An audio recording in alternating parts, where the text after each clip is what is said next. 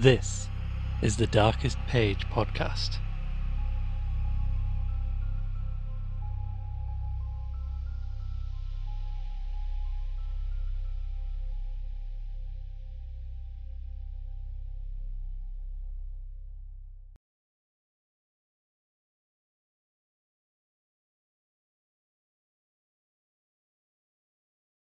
For over 2 weeks Ami saw nothing of Nahum, and then, worried about what might have happened, he overcame his fears and paid the gardener place a visit. There was no smoke from the great chimney, and for a moment the visitor was apprehensive of the worst. The aspect of the whole farm was shocking. Greyish withered grass and leaves on the ground, vines falling in brittle wreckage from archaic walls and gables, and great bare trees clawing up at the grey November sky with a studied malevolence which Ami could not but feel had come from some subtle change in the tilt of the branches. But Nahum was alive after all.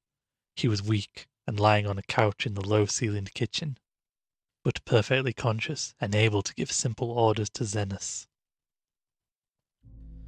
The room was deadly cold, and as Ami visibly shivered, the host shouted huskily to Zenas for more wood. Wood indeed was sorely needed, since the cavernous fireplace was unlit and empty, with a cloud of soot blowing about in the chill wind that came down the chimney. Presently Nahum asked him if the extra wood had made him any more comfortable, and then Ami saw what had happened. The stoutest cord had broken at last, and the hapless farmer's mind was proof against more sorrow. Questioning tactfully, Ami could get no clear data at all about the missing Zenas. "In the well.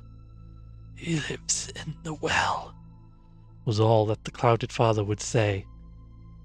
Then there flashed across the visitor's mind a sudden thought of the mad wife, and he changed his line of inquiry. "Nabby?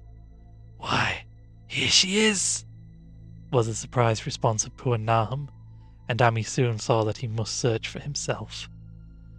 Leaving the harmless babbler on the couch, he took the keys from their nail beside the door and climbed the creaking stairs to the attic.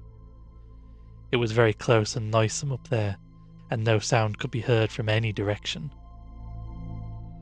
Of the 4 doors in sight, only one was locked, and on this he tried various keys on the ring he had taken. The 3rd key proved the right one, and after some fumbling, Ami threw open the low white door. It was quite dark inside, for the window was small and half obscured by the crude wooden bars, and Ami could see nothing at all on the wide planked floor. The stench was beyond enduring, and before proceeding further he had to retreat to another room and return with his lungs filled with breathable air. When he did enter, he saw something dark in the corner, and upon seeing it more clearly he screamed outright. While he screamed, he thought a momentary cloud eclipsed the window, and a second later he felt himself brushed as if by some hateful current of vapour. Strange colours danced before his eyes, and had not a present horror numbed him, he would have thought of the globule in the meteor that the geologist's hammer had shattered, and of the morbid vegetation that had sprouted in the spring. As it was, he thought only of the blasphemous monstrosity which confronted him, and which all too clearly had shared the nameless fate of young Thaddeus and the livestock. But the terrible thing about this horror was that it very slowly and perceptibly moved as it continued to crumble. Ami would give me no additional particulars to this scene, but the shape in the corner does not reappear in his tale as a moving object. There are things which cannot be mentioned, and what is done in common humanity is sometimes cruelly judged by the law. I gathered that no moving thing was left in that attic room, and that to leave anything capable of motion there would have been a deed so monstrous as to damn any accountable being to eternal torment. Anyone but a stolid farmer would have fainted or gone mad, but Ami walked conscious through that low doorway, and locked the accursed secret behind him. There would be Nahum to deal with now. He must be fed and tended, and removed to some place where he could be cared for. Commencing his descent of the dark stairs, Ami heard a thud below him. He even thought a scream had been suddenly choked off, and recalled nervously the clammy vapour which had brushed by him in the frightful room above. What presence had his cry and entry started up? Halted by some vague fear, he heard still further sounds below. Indubitably there was a sort of heavy dragging, and a most detestably sticky noise as of some fiendish and unclean species of suction. With no associative sense goaded to feverish heights, he thought unaccountably of what he had seen upstairs. Good God! What eldritch dreamworld was this into which he had blundered? He dared move neither backward nor forward, but stood there trembling at the black curve of the boxed-in staircase. Every trifle of the scene burned itself into his brain. The sounds, the sense of dread expectancy, the darkness, the steepness of the narrow steps, and merciful heaven, the faint but unmistakable luminosity of all the woodwork in sight, steps, sides, exposed lathes and beams alike. Then there burst forth a frantic whinny from Amy's horse outside, followed at once by a clatter which told of a frenzied runaway. In another moment horse and buggy had gone beyond earshot, leaving the frightened man on the dark stairs to guess what had sent them. But that was not all. There had been another sound out there, a sort of liquid splash.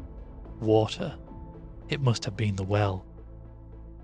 He had left Hero untied near it, and the buggy wheel must have brushed the coping and knocked in a stone. And still the pale phosphorescence glowed in that detestably ancient woodwork. God, how old the house was! Most of it built before 1670, and the gambrelled roof no later than 1730.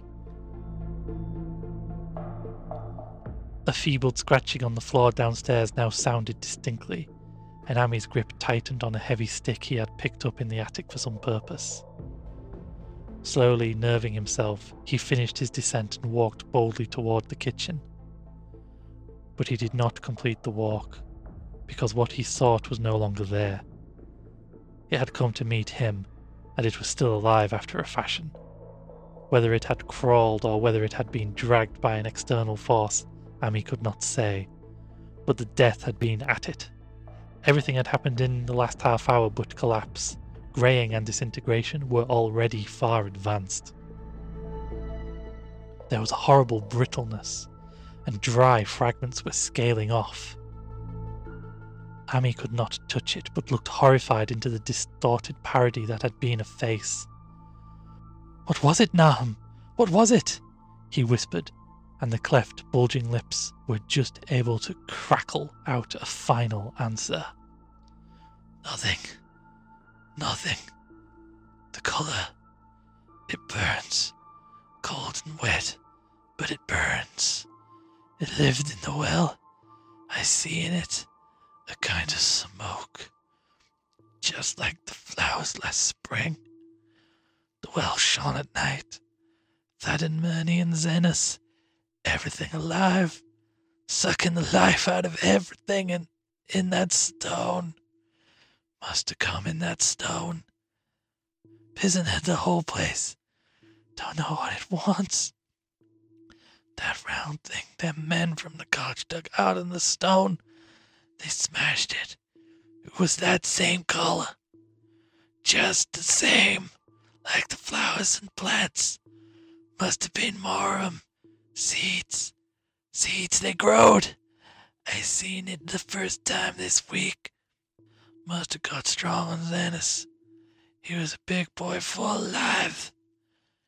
It beats down your mind and then gets you. Burns you up. In the well water. You was right about that. Evil water. Zenas never come back from the well. Can't get away. Draws you. You know someone's coming, but 'tain't no use. I seen it and I can't say Zenas was took. Where's Nappy Hammy? My head's no good. Don't know how long since I fed her. It'll get her if we ain't careful. Just the color. Her face is getting to have that color sometimes towards night, and it burns and sucks. It come from someplace where things ain't as they is here. One, one of them professors said so. He was right. Look out at me. He'll do something more. Sucks the life out.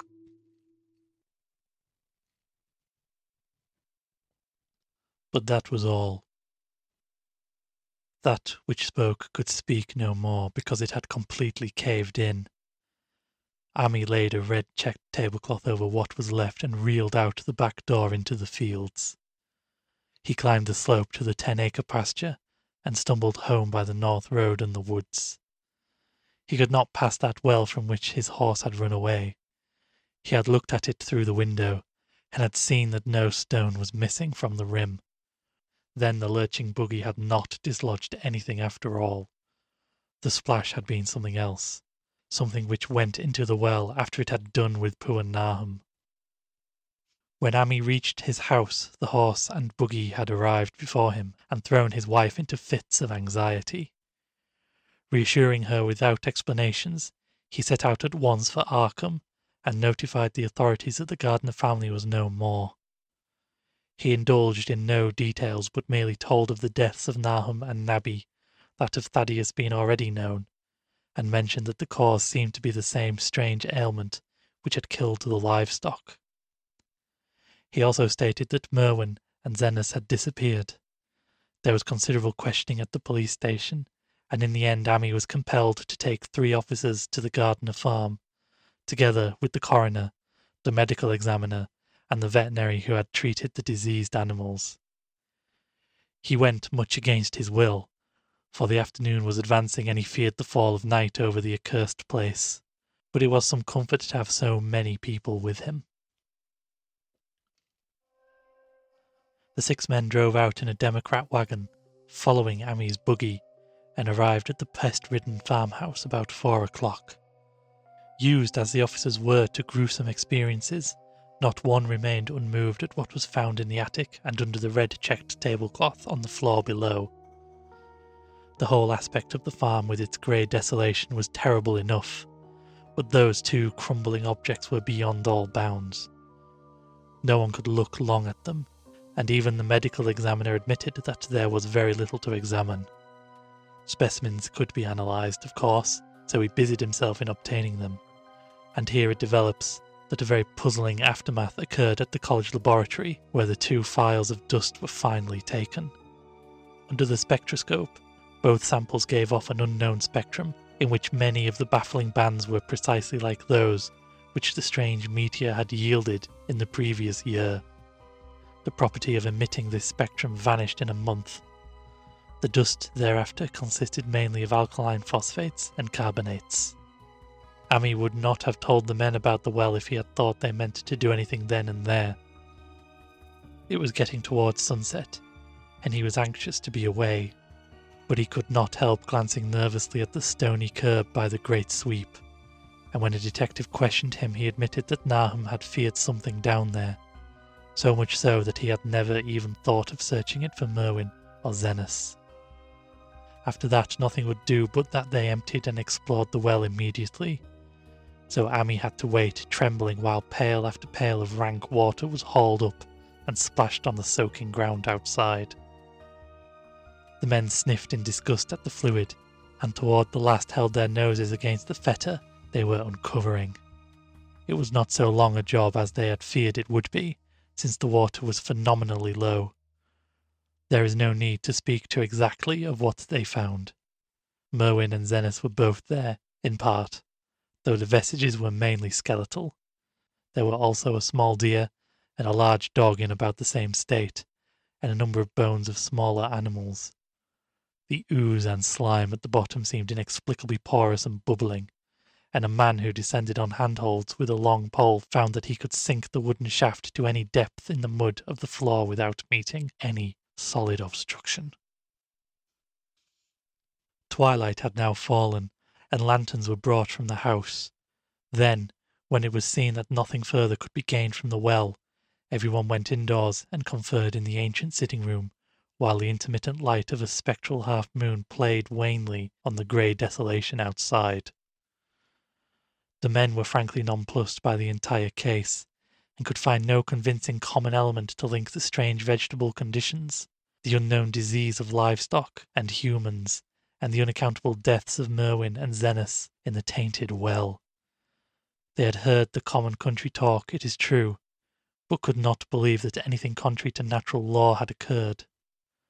No doubt the meteor had poisoned the soil, but the illness of persons and animals who had eaten nothing grown in that soil was another matter. Was it the well water? Very possibly. It might be a good idea to analyse it, but what peculiar madness could have made both boys jump into the well?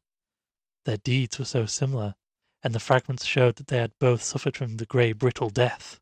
Why was everything so grey and brittle? It was the coroner, seated near a window overlooking the yard, who first noticed the glow about the well. Night had fully set in, and all the abhorrent grounds seemed faintly luminous, with more than the fitful moonbeams. But this new glow was something definite and distinct, and appeared to shoot up from the black pit like a softened ray from a searchlight, giving dull reflections in the little ground pools where the water had been emptied. It had a very queer colour, and as all the men clustered round the window, Amy gave a violent start. For this strange beam of ghastly miasma was to him of no unfamiliar hue. He had seen that colour before, and feared to think what it might mean. He had seen it in the nasty brittle globule in that aerolite 2 summers ago, had seen it in the crazy vegetation of the springtime, and had thought he had seen it for an instant that very morning against the small barred window of that terrible attic room where the nameless things had happened. It had flashed there for a second, and a clammy, hateful current of vapour had brushed past him, and then poor Nahum had been taken by something of that colour. He had said so at the last, said it was the globule and the plants.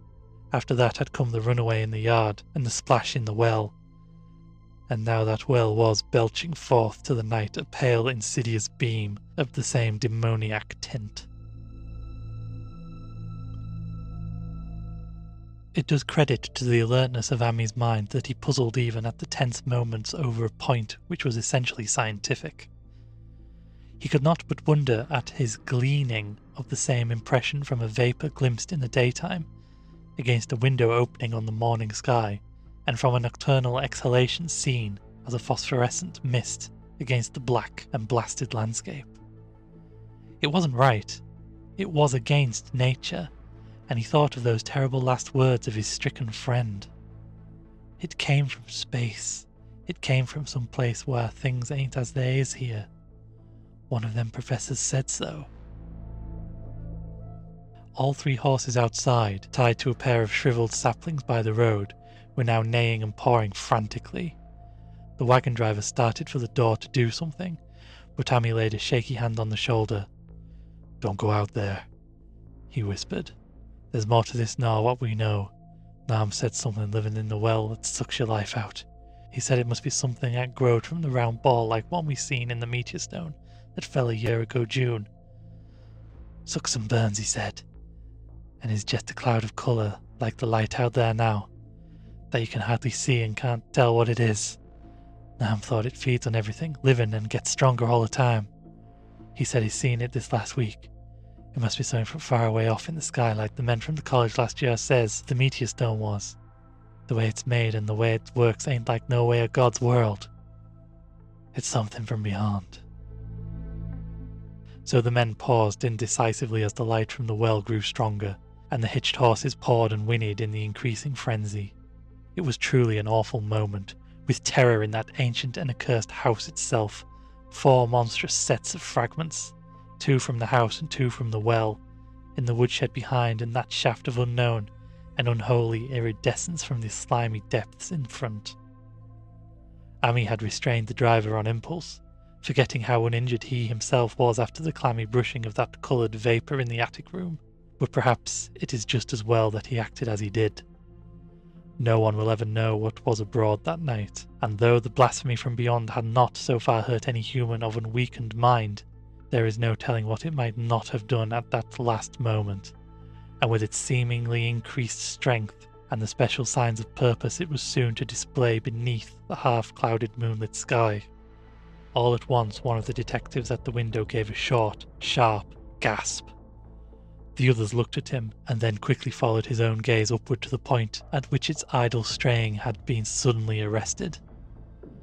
There was no need for words. What had been disputed in country gossip was disputable no longer, and it is because of the thing which every man of that party agreed in whispering later on that the strange days are never talked about in Arkham. It is necessary to premise that there was no wind at the hour of the evening. One did arise not long afterward, but there was absolutely none then. Even the dry tips of the lingering hedge mustard, grey and blighted, and the fringe on the roof of the standing Democrat wagon was unstirred. And yet, amid that tense, godless calm, the high bare boughs of all the trees in the yard were moving. They were twitching morbidly and spasmodically, clawing in convulsive and epileptic madness at the moonlit clouds, scratching impotently in the noxious air as if jerked by some alien and bodiless line of linkage with subterranean horrors writhing and struggling below the black roots. Not a man breathed for several seconds. Then a cloud of darker depth passed over the moon, and the silhouette of clutching branches faded out momentarily. At this there was a general cry muffled with awe, but husky and almost identical from every throat, for the terror had not faded with the silhouette, and in a fearsome instant of deeper darkness, the watchers were wriggling at the treetop heights 1,000 tiny points of faint and unhallowed radiance, tipped each bough like a fire of St. Elmo, or the flames that came down on the apostles' heads at Pentecost. It was a monstrous constellation of unnatural light, like a glutted swarm of corpse-fed fireflies, dancing hellish sarabands over an accursed marsh, and its colour was that same nameless intrusion which Amy had come to recognise and dread.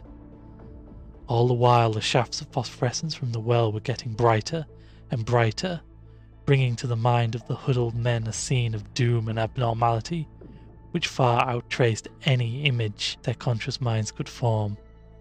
It was no longer shining out, it was pouring out, and as the shapeless stream of unplaceable colour left the well, it seemed to flow directly into the sky. The veterinary shivered and walked to the front door to drop the heavy extra bar across it.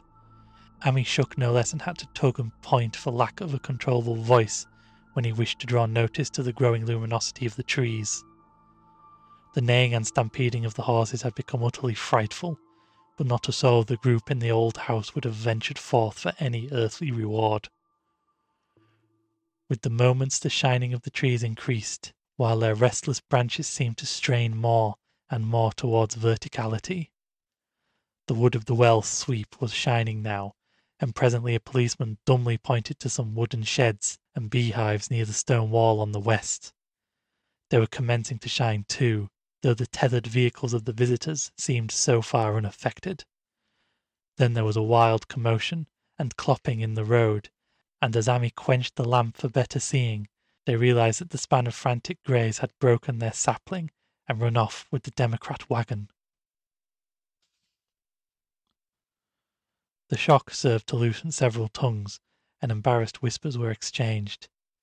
"It spreads on everything organic that's been around here," muttered the medical examiner. No one replied, but the man who had been in the well gave a hint that his long pole must have stirred up something intangible. "It was awful," he added. "There was no bottom at all, just ooze and bubbles and the feeling of something lurking under there." Amy's horse still pawed and screamed deafeningly in the road outside, and nearly drowned its owner's faint quiver as he mumbled his formless reflections. "It came from the stone. It growed down there. It got everything living. It fed itself on 'em, mind and body. Thad and Marnie, Zanus and Nabby, Nahum was the last. They all drunk the water. It got straw on 'em. It come from beyond, where things ain't like they be here. Now it's going home." At this point, as the column of unknown colour flared suddenly stronger and began to weave itself into fantastic suggestions of shape, which each spectator later described differently, there came from poor tethered hero such a sound as no man before or since ever heard from a horse. Every person in that low-pitched sitting room stopped his ears, and Amy turned away from the window in horror and nausea. Words cannot convey it. When Amy looked out again, the hapless beast lay huddled inert on the moonlit ground between the splintered shafts of the buggy. That was the last of Hero till they buried him next day. But the present was no time to mourn, for almost at this instant a detective silently called attention to something terrible in the very room with them. In the absence of the lamplight, it was clear that a faint phosphorescence had begun to pervade the entire apartment. It glowed on the broad planked floor and the fragment of rag carpet, and shimmered over the sashes of the small paned windows. It ran up and down the exposed corner posts, coruscated about the shelf and mantel, and infected the very doors and furniture. Every minute saw it strengthen, and at last it was very plain that healthy living beings must leave that house. Amy showed them the back door and the path up through the fields to the 10-acre pasture. They walked and stumbled as in a dream, and did not dare look back till they were far away on the high ground. They were glad of the path, for they could not have gone that front way by the well. It was bad enough passing the glowing barn and sheds, and those shining orchard trees and their gnarled, fiendish contours. But thank heaven their branches did their worst twisting high up. The moon went under some very black clouds as they crossed the rustic bridge over Chapman's Brook, and it was blind groping from there to the open meadows. When they looked back toward the valley and the distant Gardner place at the bottom, they saw a fearsome sight. All the farm was shining with the hideous unknown blend of colour, trees, buildings, and even such grass and herbage as had not been wholly changed to lethal grey brittleness. The boughs were all straining skyward, tipped with tongues of foul flame, and lambent tricklings of the same monstrous fire were creeping about the ridgepoles of the house, barn, and sheds. It was a scene from a vision of Fuseli, and all over the rest reigned that riot of luminous amorphousness, that alien and undimensioned rainbow of cryptic poison from the well, seething, feeling, lapping, reaching, scintillating, straining, and malignly bubbling its cosmic and unrecognizable chromaticism. Then, without warning, the hideous thing shot vertically up toward the sky like a rocket or meteor, leaving behind no trail, and disappearing through a round and curiously regular hole in the clouds, before any man could gasp or cry out. No watcher can ever forget that sight, and Amy stared blankly at the stars of Cygnus, Deneb, twinkling above the others, where the unknown colour had melted into the Milky Way. But his gaze was the next moment called swiftly to earth by the crackling in the valley. It was just that, only a wooden ripping and crackling sound, and not an explosion as so many others of the party vowed. Yet the outcome was the same, for in one feverish kaleidoscopic instant there burst up from that doomed and accursed farm a gleamingly eruptive cataclysm of unnatural sparks and substance, blurring the glance of the few who saw it, and sending forth to the zenith a bombarding cloudburst of such coloured and fantastic fragments as our universe must needs disown. Though quickly reclosing vapours they followed, the great morbidity that had vanished, and in another second they had vanished too. Behind and below was only a darkness to which the men dared not return, and all about was a mountain wind, which seemed to sweep down in black furore gusts from interstellar space. It shrieked and howled, and lashed the fields and distorted woods in a mad cosmic frenzy, till soon the trembling party realized it would be no use waiting for the moon to show what was left down there at Nahum's. Too awed even to hint theories, the 7 shaking men trudged back toward Arkham by the North Road. Amy was worse than his fellows and begged them to see him inside his own kitchen, instead of keeping straight on to town. He did not wish to cross the nighted, wind-whipped woods alone to his home on the main road, for he had had an added shock that the others were spared, and was crushed forever with a brooding fear he dare not even mention for many years to come. As the rest of the watchers on the tempestuous hill had stolidly set their faces towards the road, Amy had looked back an instant at the shadowed valley of desolation so lately sheltering his ill-starred friend, and from that stricken faraway spot he had seen something feebly rise only to sink down again upon the place from which the great shapeless horror had shot into the sky. It was just a colour, but not any colour of our earth or heavens, and because Ami recognised that colour and knew that this last faint remnant must still lurk down there in the well, he had never been quite right since. Ami would never go near the place again. It is over half a century now since the horror happened, but he has never been there, and will be glad when the new reservoir blots it out. I shall be glad too, for I do not like the way the sunlight changed colour around the mouth of that abandoned well I passed. I hope the water will always be very deep. But even so, I shall never drink it. I do not think I shall visit the Arkham country hereafter. 3 of the men who have been with Ami returned the next morning to see the ruins by daylight, but there were not any real ruins, only the bricks of the chimney, the stones of the cellar, some mineral and metallic litter here and there, and the rim of that nefandous well. Save for Ami's dead horse, which they towed away and buried, and the buggy which they shortly returned to him, everything that had ever been living had gone. 5 Eldridge acres of dusty grey desert remained, nor has anything ever grown there since. To this day it sprawls open to the sky like a great spot eaten by acid in the woods and fields, and the few who have ever dared glimpse it in spite of the rural tales have named it the Blasted Heath. The rural tales are queer. They might be even queerer if city men and college chemists could be interested enough to analyse the water from that disused well, or the grey dust that no wind seems ever to disperse. Botanists too ought to study the stunted flora on the borders of that spot, for they might shed light on the country's notion that the blight is spreading little by little, perhaps an inch a year. People say the colour of the neighbouring herbage is not quite right in the spring, and that wild things leave queer prints in the light winter snow. Snow never seems quite so heavy on the Blasted Heath as it is elsewhere. Horses, the few that are left in this motor age, grow skittish in the silent valley, and hunters cannot depend on their dogs too near the splotch of greyish dust. They say the mental influences are very bad too. Numbers went queer in the years after Nahum's taking, and always they lacked the power to get away. Then the stronger-minded folk all left the region, and only the foreigners tried to live in the crumbling old homesteads. They could not stay, though, and one sometimes wonders what insight beyond ours their wild, weird stores of whispered magic have given them.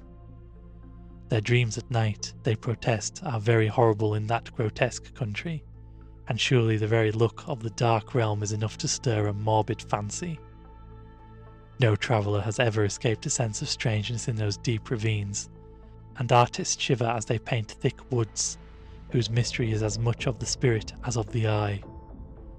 I myself am curious about the sensation I derived from my one lone walk before Ami told me his tale. When twilight came, I had vaguely wished some clouds would gather, for an odd timidity about the deep skyey voids above had crept into my soul. Do not ask me for my opinion. I do not know, that is all. There was no one but Ami to question, for Arkham people will not talk about the strange days, and all 3 professors who saw the area light and its coloured globule are dead. There were other globules, depend upon that. One must have fed itself and escaped, and probably there was another which was too late. No doubt it is still down the well. I know there was something wrong with the sunlight I saw above that miasmal brink. The rustics say the blight creeps an inch a year, so perhaps there is a kind of growth on nourishment even now. But whatever demon hatchling is there, it must be tethered to something or else it would quickly spread. Is it fastened to the roots of those trees that claw the air? One of the current Arkham tales is about fat oaks that shine and move as they ought not to do at night. What it is, only God knows. In terms of matter, I suppose the thing Ami described would be called a gas, but this gas obeyed laws that are not of our cosmos. This was no fruit of such worlds and suns as shine on the telescopes and photographic plates of our observatories. This was no breath from the skies whose motions and dimensions our astronomers measure or deem too vast to measure. It was just a colour out of space, a frightful messenger from unfathomed realms of infinity beyond all nature as we know it, from realms whose mere existence stuns the brain and numbs us with the black, extracosmic gulfs it throws open before our frenzied eyes.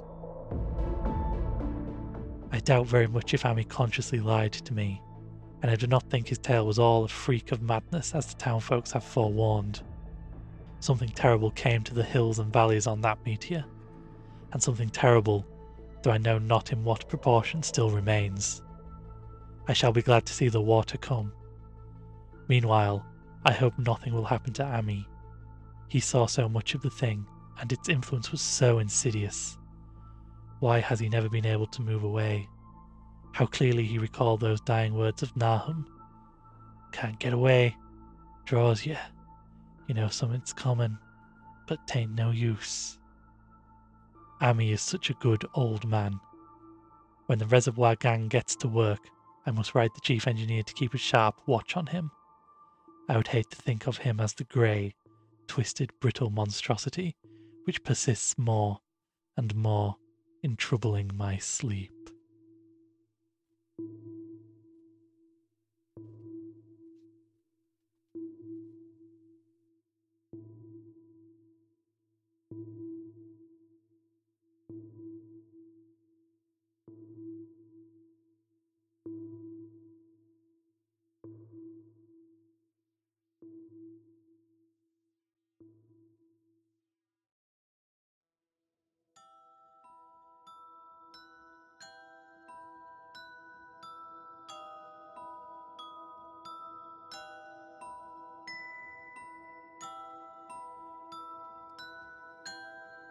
Thank you for listening to the Darkest Page podcast.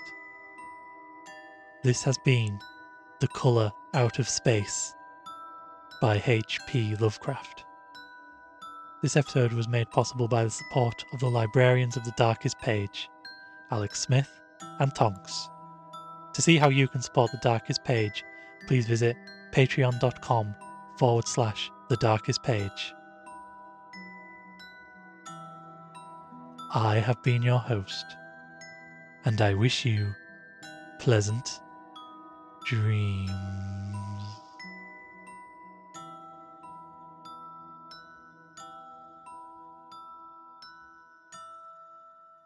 It was just a colour.